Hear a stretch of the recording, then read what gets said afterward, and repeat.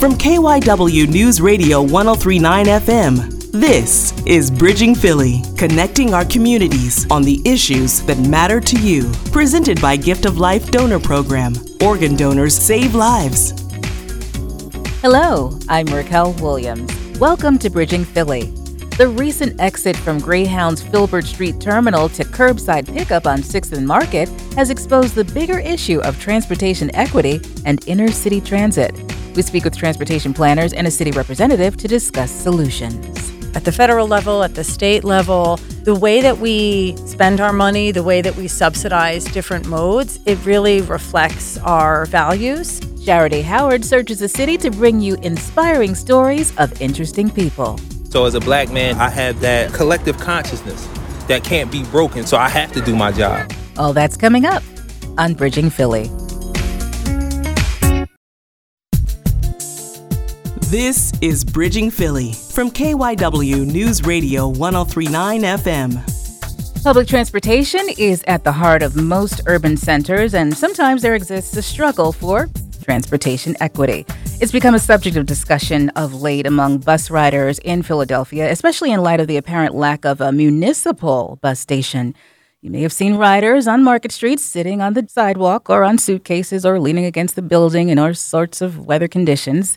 And people are pretty much saying that it's unacceptable. Let's get right into transportation equity. Here for the discussion is Richard Montanez. He is Philadelphia Department of Streets Deputy Commissioner of Transportation.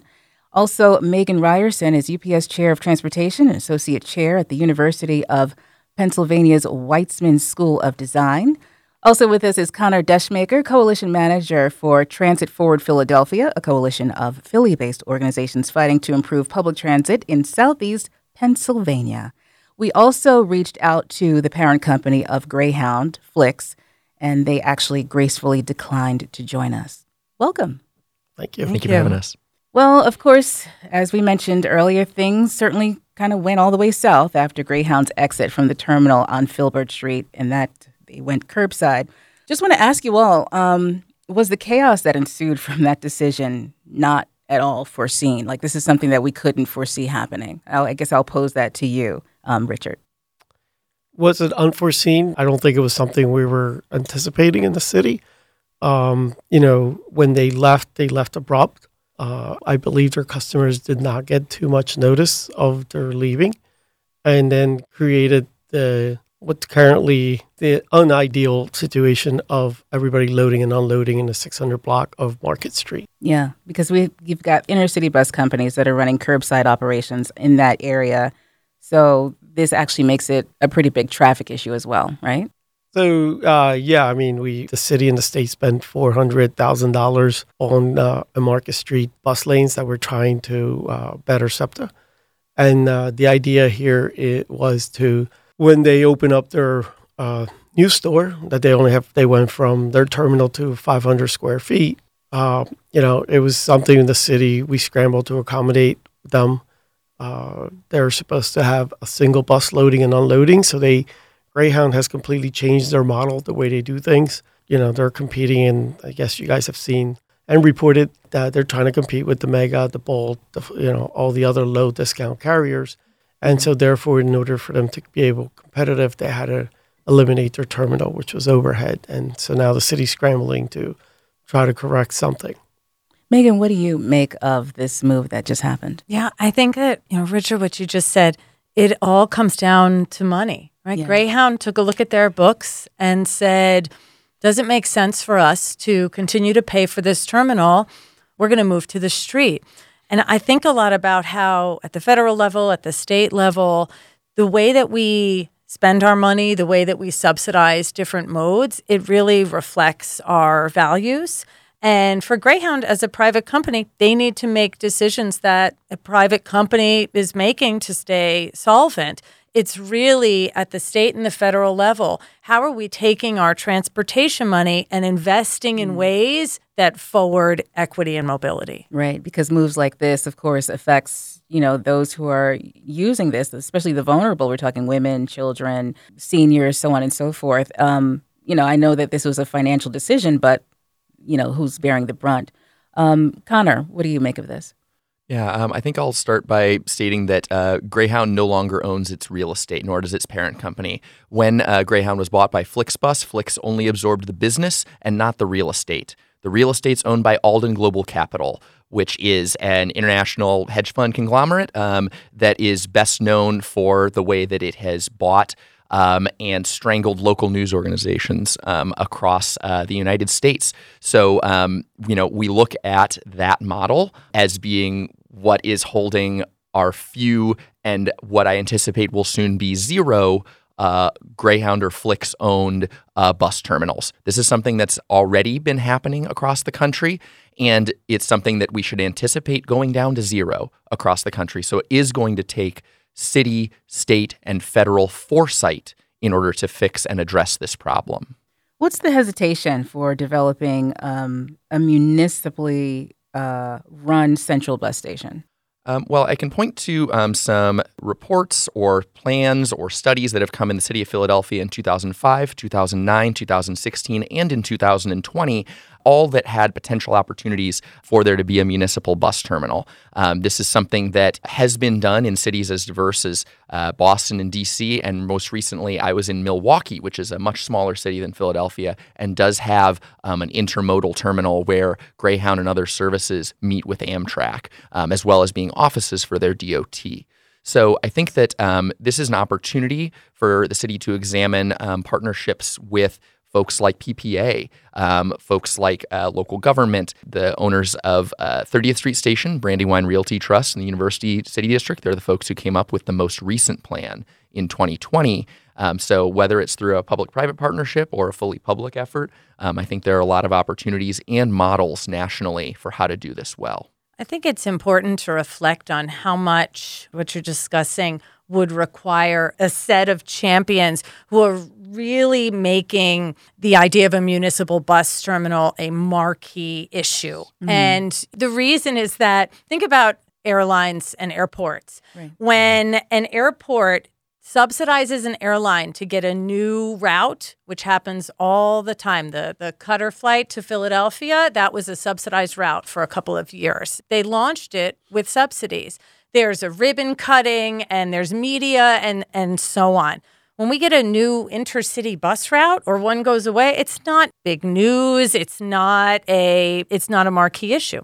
Is the city looking at anything like this right now? We are currently discussing all possible options, including having discussions with the Philadelphia Parking Authority. We're having discussions with other private entities. Anything we do, it will go through the public process of the government. We need to be transparent. We need to have hearings, and we need to make sure that if it's going to be a public partnership, everybody's included and everybody who wants to participate hears about it and knows about it. Okay. At least people know that it's not like the city isn't looking into it, not trying to do something about it, is not caring about it. There are just proper channels and steps that you have to go through in order to kind of make it happen. There are, and to the government, we tend to move fast, but not as fast as people want us to. Exactly. And, there are still rules and regulations that we need to follow, especially when it comes to bidding a project or even awarding something. Yeah, right. But I think also recognizing that you as the city, you're constantly put in this situation where you have to react, right? This was a private business decision to take a business that needed a terminal and to put it on your streets where you have all these other operations. You have local public transit, right? You have pedestrian, you have a major tourist area, right? Vendors, so many different things. And so there's only so fast that a city government can react to all of these changes that are happening externally. So as we look at exactly where Greyhound is operating curbside, it has no bathrooms, no benches, no snack machines. How is that possible? What can be done to improve that? At least if you're going to have curbside, make it so that, people have, a certain amount of, I don't want to say amenities, but, a seat, a place to go to the bathroom. So, they basically took the same model as the other curbside interstate buses that are happening. Your Mega, your Bolt, your Fullinger, your Flix, none of them have those amenities. If you went to 30th Street Station where Bolt and Mega were at, you went there are no bathrooms and all that where they were at JFK. So all they did was a private business looking at other private businesses and just basically copying their model. Okay. And I think that's where the role of government comes in and of advocacy groups to recognize that the lowest cost option for a business is not the one that's necessarily best for customers or consumers. Yeah, and I also think it's quite interesting. Like your Bolton, your Mega, your Follinger, we kind of associate them with college students. The reason they were where they are was the bulk of them was your University of Penn, your Drexel, University of Sciences. Like those students were taking it versus your Greyhound where you got people who are traveling the country and things. So it's two different travelers, but they should be all treated equal. The first buses that were actually out of that terminal were New Jersey Transit. So 3 lines of New Jersey Transit that terminated at that terminal came out. The city provided curbside spacing. And yet for that one, I didn't do an interview like this. I wasn't doing, right? So I'll even present it. Is it because it's New Jersey Transit that people didn't care? Or is it because Greyhound hit? And now you see people with suitcases and all that. Right. Where New Jersey Transit was mainly business people, coming in daily into Philadelphia, working, and then going back to New Jersey. Okay. I think a really important thing to illustrate here is the volume difference in service provided by all these different brands. The Greyhound brand provides, it's the reason why we know that name the most. It goes to the most places. It's sometimes the only connection for rural communities to urban communities. So that is folks who don't have another means of getting from place to place. That's how they travel in the United States. And it's the most amount of people. So I think that this presents a very different problem than when other services have maybe moved, from different sites. So again, I think that's where it comes into having a champion, like Megan said, and being able to think bigger as far as what passengers deserve, what's equitable, and how we can use the strengths that government has to be able to provide equitably for folks. Okay. So you asked, is this right or is this fair? You posed that question, to the city. I would say what's not right is at the federal level, we are not prioritizing or considering the role of intercity bus in knitting the country together, particularly for lower income travelers. Bridging Philly continues in a moment.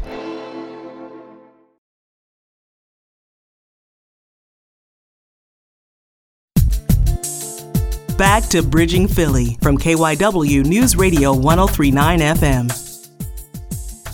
So, of course, this must be frustrating for you, Richard, because you represent the city. And, of course, we're talking about how unfair this, that, and the other thing is. And people are going, Philadelphia isn't doing enough. They don't care.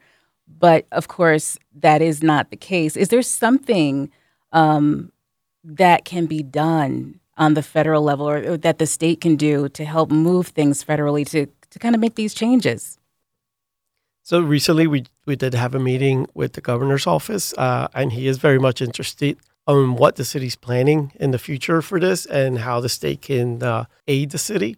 So what we did mention some of the plans that we're talking about, some of the ideas that have floated, and his office is very much interested and wants to be a partner in this. Meanwhile, and Connor, I think you may have alluded to something, but I'm wondering, what approaches have other cities taken that perhaps Philadelphia can model?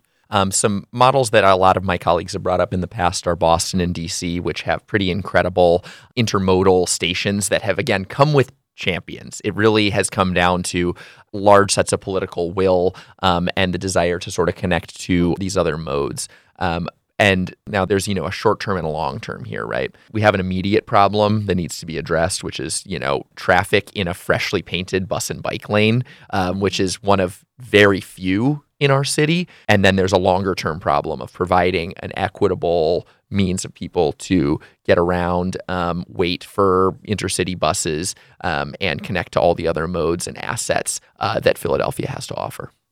Megan, why should transit planning and equity and justice kind of go hand in hand, and how can it? When we think about the provision of transportation, we have built a system that largely prioritizes the private automobile, which at its core, at its base level, is accessible to those with a private automobile who can continue to pay the cost of a private automobile.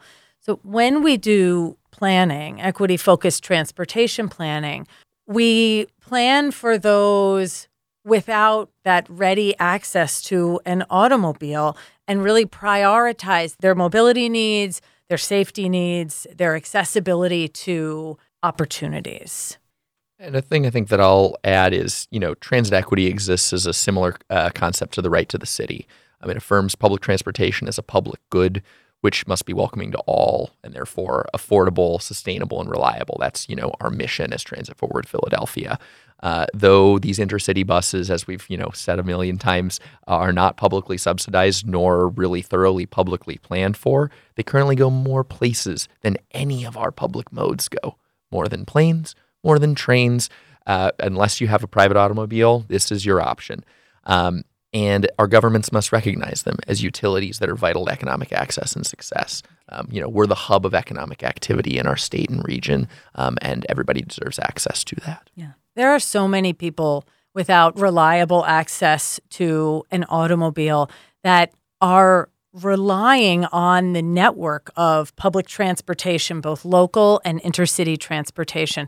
And I will add, this is not just lower income people who maybe do not have a private automobile or not enough private automobiles for all of the adults in their household. I took the bus here and there was a gentleman in a wheelchair who got on the bus and departed the bus as we were coming here. The bus is a critical lifeline for people who are differently abled. Our public school system for middle and high schools, there's no school bus for the thousands of children who are attending the Philadelphia School District schools. They are given a SEPTA pass. And so when we plan transit, when we prioritize transit, when we prioritize safe crossings and so on, we are prioritizing all of these different groups who have critical mobility needs and whose needs are not being met by the private automobile model. Right.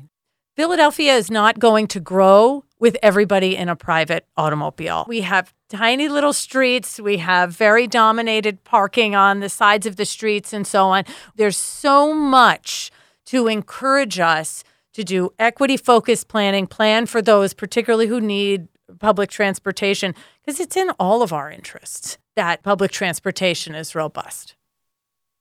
And Richard, you would agree. I'm sure the city sees the importance of this. Well, I do. I mean, if you, the city and SEPTA have put out a bus restructuring plan out there. We're trying to take a look at the routes. We're trying to see how we can get more frequent routes, increase the ridership that everybody who uses SEPTA, and how to get people on our best lines, such as the L and the subway. The L and the subway actually showed the might that they had during the Pope, during the Eagles Parade, which we're all celebrated. But, I mean, you're literally moving 8,000 people an hour in those lines. And, so we are trying to restructure. We're trying to put transit to everybody so that everybody can use it. And even in the current development that you see throughout the city, it's all transit-oriented development. There are no parking lots being built. There's accommodations in our zoning law that allows you to take advantage of some of these regulations. And therefore, if you are so close to one of these lines, you are getting a transit credit for this. Okay. Megan, I wanted to ask you another question. In your work, I'm wondering how you go about, gathering data about bike, bus, and road congestion and its impact on commuters. So in one of the core areas of my transit equity research is on understanding people's experienced accessibility. And what I mean by that is not just, I live here are all the grocery stores within half a mile, or here are all the jobs within half a mile. It's, who am I? What are the transportation options that are really available to me? Do I have an automobile? Do I have a lot of constraints because I have an hourly job, a shift job, children who need to get to school, and so on? And to take these factors into account and to come up with accessibility models that truly reflect these constraints. One of the reasons I think it's so important to do this is that when we don't consider the person and we just consider geography, and we say, how many grocery stores do you have within a half mile or so on, you find things like neighborhoods in Philadelphia that are lower income, lower resourced, have the same accessibility scores as places in the farther flung suburbs. And my concern is that as planners, we look at these accessibility scores and think of these two places as equal priority for intervention, when, from my perspective, they're not equal priority, right? One has a lower accessibility scores and a high level of financial constraints, and one has a lower accessibility score because possibly it was a choice to move out to a place with lower accessibility. I'm generalizing. There's the suburbanization of poverty, and there's transportation needs everywhere. But when we take a look at things like income, car ownership, and we also do interviews and ask people in these neighborhoods what their experienced transportation is like, we're able to get a more nuanced picture of where the needs are. And Connor, what have you heard as far as complaints from commuters? What are some of the changes that they're talking about, like, wanting to see? Well, I think that we recognize that the number one thing is reliability of transportation. In fact, even when placed head to head, people prioritize reliability of service and service frequency above cost, which is something that is remarkable, but it is something that we see in a lot of surveys. That's not to say that we should neglect cost as a factor. I want to make that abundantly clear. But when we're talking about the most important, it's operations. That creates a unique challenge in our region because of the impending operating deficit for SEPTA and public transportation systems across the country. Because of changing commute patterns and the fact that we've designed all of our systems around commuters, that means that, when they aren't doing the same things they've done, our models don't work. So when we talk about the things that need to shift, it's flexibility of funding to be able to move more fluidly between use of capital and operations dollars. It means being able to provide more frequent service. It means implementing things like the Reimagining Regional Rail vision that SEPTA has, which would take the fact that we have incredible infrastructure in our region, but sometimes these dozen or more mile-long rail lines run every 2 hours. What utility is that? So I think that the more that we can connect people through these kinds of operational changes, we're not like other regions in the sense that we need to build a public transportation system from scratch. It's a matter of utilizing them effectively. I think reliability, when we think about transit equity, is such a key point. And transit agencies are conditioned to plan on ridership numbers, right? What are the lines that have the highest ridership? Let's prioritize them. And that's very natural. It's a very natural, focused metric. But what we find with equity-focused planning is that it's really focused on reliability. Can I get to where I need to go with some reliability, with some predictability? My team and I did 400 onboard surveys of SEPTA's newest bus line a couple of years ago, the Route 49, which was really an equity-focused bus line plan, connecting lower resourced, more vulnerable areas of Philadelphia that did not have a reliable transit connection, particularly to 30th Street Station and Penn and the medical complexes and so on. And the number one thing to come out of those surveys was that the bus didn't necessarily attract new SEPTA riders. It attracted SEPTA riders who had this circuitous commute with multiple connections, and it gave them this high-quality connection to the biggest employers in the region. And that changes people's lives, but doesn't necessarily bear out on a balance sheet of saying, right, where are my new riders? Am I getting a lot of new riders? And so equity-focused planning can be shifting our perspective and saying, these new metrics are what are the most important. Are we providing more reliability, particularly for the transit dependent? I truly appreciate this dialogue that we're having. I'm certainly learning a lot, and hopefully, commuters that are listening have a better perspective on, between city, state, and federal, and all that's going into trying to hopefully alleviate some of the problems that we've brought up. But I do want to give the final word to Richard Montanez, just to sum everything up and kind of bring into focus what the city is doing, what the city's perspective is, and what the city hopes to see with regards to this issue. What would you like people to know? So the city is not only, is working with all stakeholders, all the inner city bus providers. We're working with Flix, Greyhound, Peter Pan, Fullinger, Mega. So we are working with all of them to try to solve this problem, to find something in common and to let them be part of the table. And now that the state and the city, I think they're all realizing that this is something we do want to solve. We want to make it work for everyone. The advantage to where the Greyhound terminal was this proximity to SEPTA. You could take PATCO, you could take SEPTA to get to it. Now, we want to make sure that the same facilities are there wherever we decide to put it.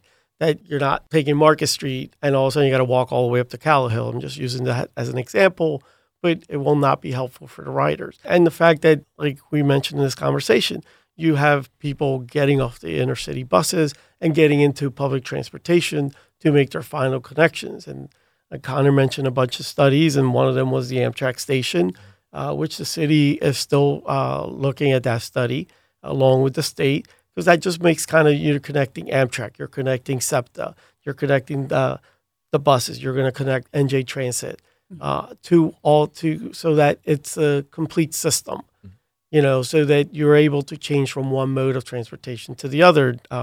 And by that, I mean public to private. I don't mean bus to, Right. So we are looking at all this, and it's not going to be a simple. There's been numerous studies on this, and whatever solution we come up with, we do realize we need an immediate solution, intermediate solution, and then there's ultimately long-term solution, as other cities and all that have floated their studies to us to review. New York just floated out theirs to us about, they're using how the Port Authority, and then they're passing an ordinance of now they're not allowing curb stops. All of them have to go into the terminal. So we also do realize that does require legislation on the city side, where you're going to have to ban these buses from being out once we do any of this. But we're trying to work together. City Council is looking to have hearings on this issue, and we're hoping when we get back in September to have an issue. But we're also hoping to have a resolution way before that in the short term to provide some amenities for all the riders. Richard Montanez, Megan Ryerson, Connor Deschmaker, thank you so much for joining us for this discussion. Appreciate your time. Thank you for having us. Thank you. Bridging Philly continues in a moment.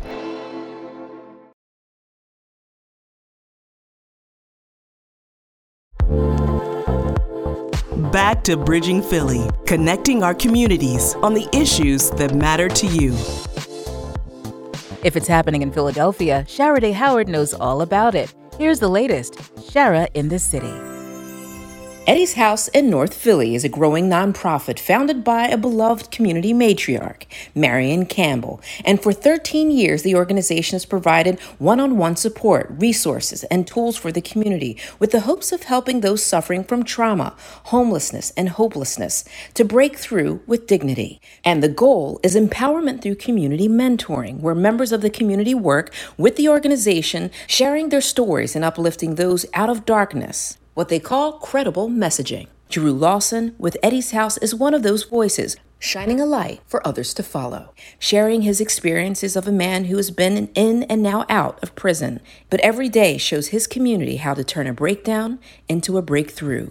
So we made a stop at Eddie's House at 2321 North Broad Street to meet up with Drew and learn more. Thank you so much for welcoming us here. This is an ecosystem.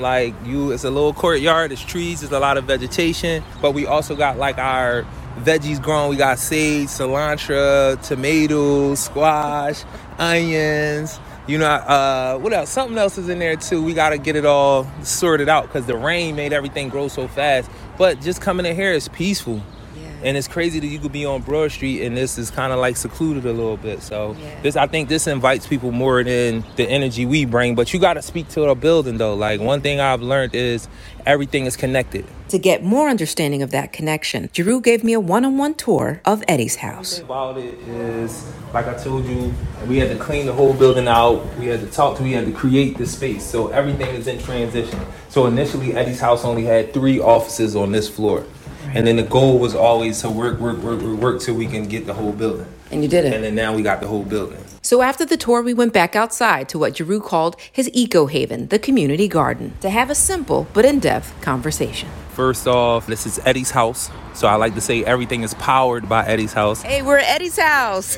So we got Cornerstone Drop-In Center. This is our brick and mortar. We fill in gaps in your life. So stuff from where if you just want to come in and take a shower, you can come in and take a shower. If you want to come get food, we got clothes. We do high school diploma program. We got CCIP, which is Community Crisis Intervention Program. Eddie's house is powering that. I'm also the coordinator supervisor of that. So I'm the director of Cornerstone Drop-In Center, and I'm the coordinator of CCIP Eddie's house. You're right, you do wear a lot of hats. Yeah, but how I was brought into the fold with Miss Marion, she's the executive director and founder of Eddie's house. But they was already in existence doing they ones. But the whole point was to give you a path to being your best self. Yes. It was like, okay, I want to give you a blank canvas to be able to basically create for Eddie's house, but not leave your stuff on the wayside, and then we can kind of be collaborators. So even with CCIP, I'll give y'all a story about if you stay ready, you don't gotta get ready. She came to me, she said, listen, we're going to do this Credible Messenger thing. I want you to be a part of it. Eddie's house has been in existence for 13 years. They started off doing housing support for young folks aging out of foster care. But then, you got to have that holistic approach, and you're not going to be able to help people without that. Right. So she started realizing housing came with work, came with school, came with, you had to serve whole families. So they was doing family group decision making. And here I come. Now CCIP comes up. So it's Committed Community Mentors, good brother by the name of Tyrone Mars. He's our program director for CCIP. And then you got Eddie's house as the big dog. They don't empower and everything. And they was going to bring me in and say, PSA programming. Right. You're going to be one of the... So I did have my 501c. She still didn't shrink me away from the opportunity. I was on all the meetings. I helped put it together and everything, but it showed me something about business at that point. You know what I'm saying? This is what families need, for someone to look at them, point at them and say, it's you. Yes. I'm investing in you. And that's what happened. That's a funny thing. Like Carlita, she is our intake specialist. So she really is the assistant director. All right, let's talk to Carlita real quick. Your position here, what does it mean to you? It means everything to me because I help my community, and what I do everything. I just help the people who come to Eddie's house. And I'm watching you now. You're making sure people are fed. You're making sure things are organized. You're like not only a right-hand woman, but you've easily got your own lane. It was created for me, so and I just stepped into it. So once you see the opportunity, you just go with it. So the story about Carlita that's so dope for me is that's like my sister. You know what I'm saying? And I was giving out food before I got this opportunity. I was giving out this food up Worcester and Dairy. So her mom came first, Miss Karen. Shout out to Miss Karen. Her mom came first, seen what I was doing. We started talking. I told her about my experience in jail. Like, I just gave her the whole thing, and she was like, "You showed yourself. You showed who you are." My son and my daughter would love to do this work. So I don't know if it was that day she went and got her and brought her back, or it was like the next Saturday. I think she brought her, but she hasn't left since. Like, we've been to the point where we got a crib together.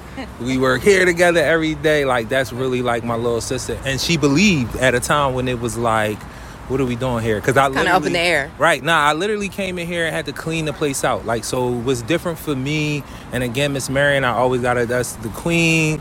That's the head honcho. Like, when she said about painting, giving me a canvas and letting me paint it, like, she was being literal.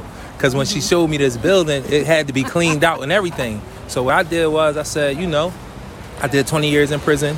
I came home 2018. And me and Miss Marion been rocking out for about 18 months now. Wow. This took you 5 years to build, 5 years to come back to the community and find yourself and then find a place in the world. Nah, and that's a real thing, because when you say the place in the community, one of our like taglines that we say was love, support, and grace. And when I came home, I had to figure out my space. Is one of those things I had to learn about who I was as a black man. So I started reading our history crazy. Like, I have a real intimate relationship with books. And me gaining identity, it would allow me to know what I did wrong, where I needed to go, what I needed to be doing, what my role really was as a man. And I learned that's what I was searching for when I got into the trouble. She brought me into the building day one, probably seeing how my brain was already working, because we met in a restorative justice circle, and I'm a restorative justice facilitator and trainer with RCI. What don't you do? We do that here too, you know what I'm saying? So she brought me here and was like, what they offering you, I'm gonna offer you some more. You know what I mean? But what she offered me more wasn't money.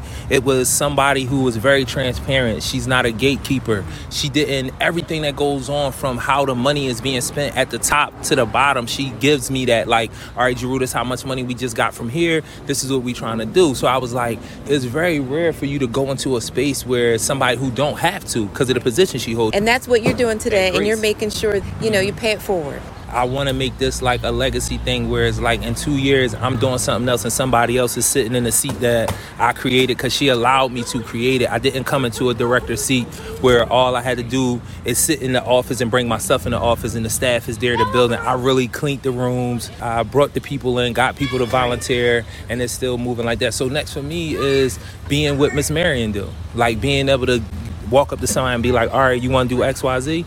Well, I'm going to help you do that. So it's important to me because, first and foremost, when I look in the mirror, I'm a black man. So as a black man, not only am I have that, it's a collective consciousness that can't be broken. So I have to do my job. So you were called, you answer your calling, and you're making sure other people speak the language and can hear the call. Yes, all day long. Like, you got to know who you are all day. And identity education is like real power. Knowing who you are and what you stand, what you represent. Bridging Philly, thank you for being here. Can I give a shout out to all my credible messages real quick? Roll call. So I want to, shout out Wasima Young, Armstead Harris, my man Axes and Arrows, my brother Zubari. Shout out to Miss Marion. Shout out to Carlita, Tyrone Mars, brother. It's so necessary. Thank you. You make me feel like I'm a little bit important. You know what I'm saying? Thanks for joining us for Bridging Philly, brought to you by Gift of Life Donor Program. Organ donors save lives. Be sure to connect with us on Twitter at Bridging Philly, at Raquel On Air, and at Shara Day. And don't forget to subscribe to the podcast. For Shara Day Howard and our producer Patty McMahon, I'm Raquel Williams. Be well.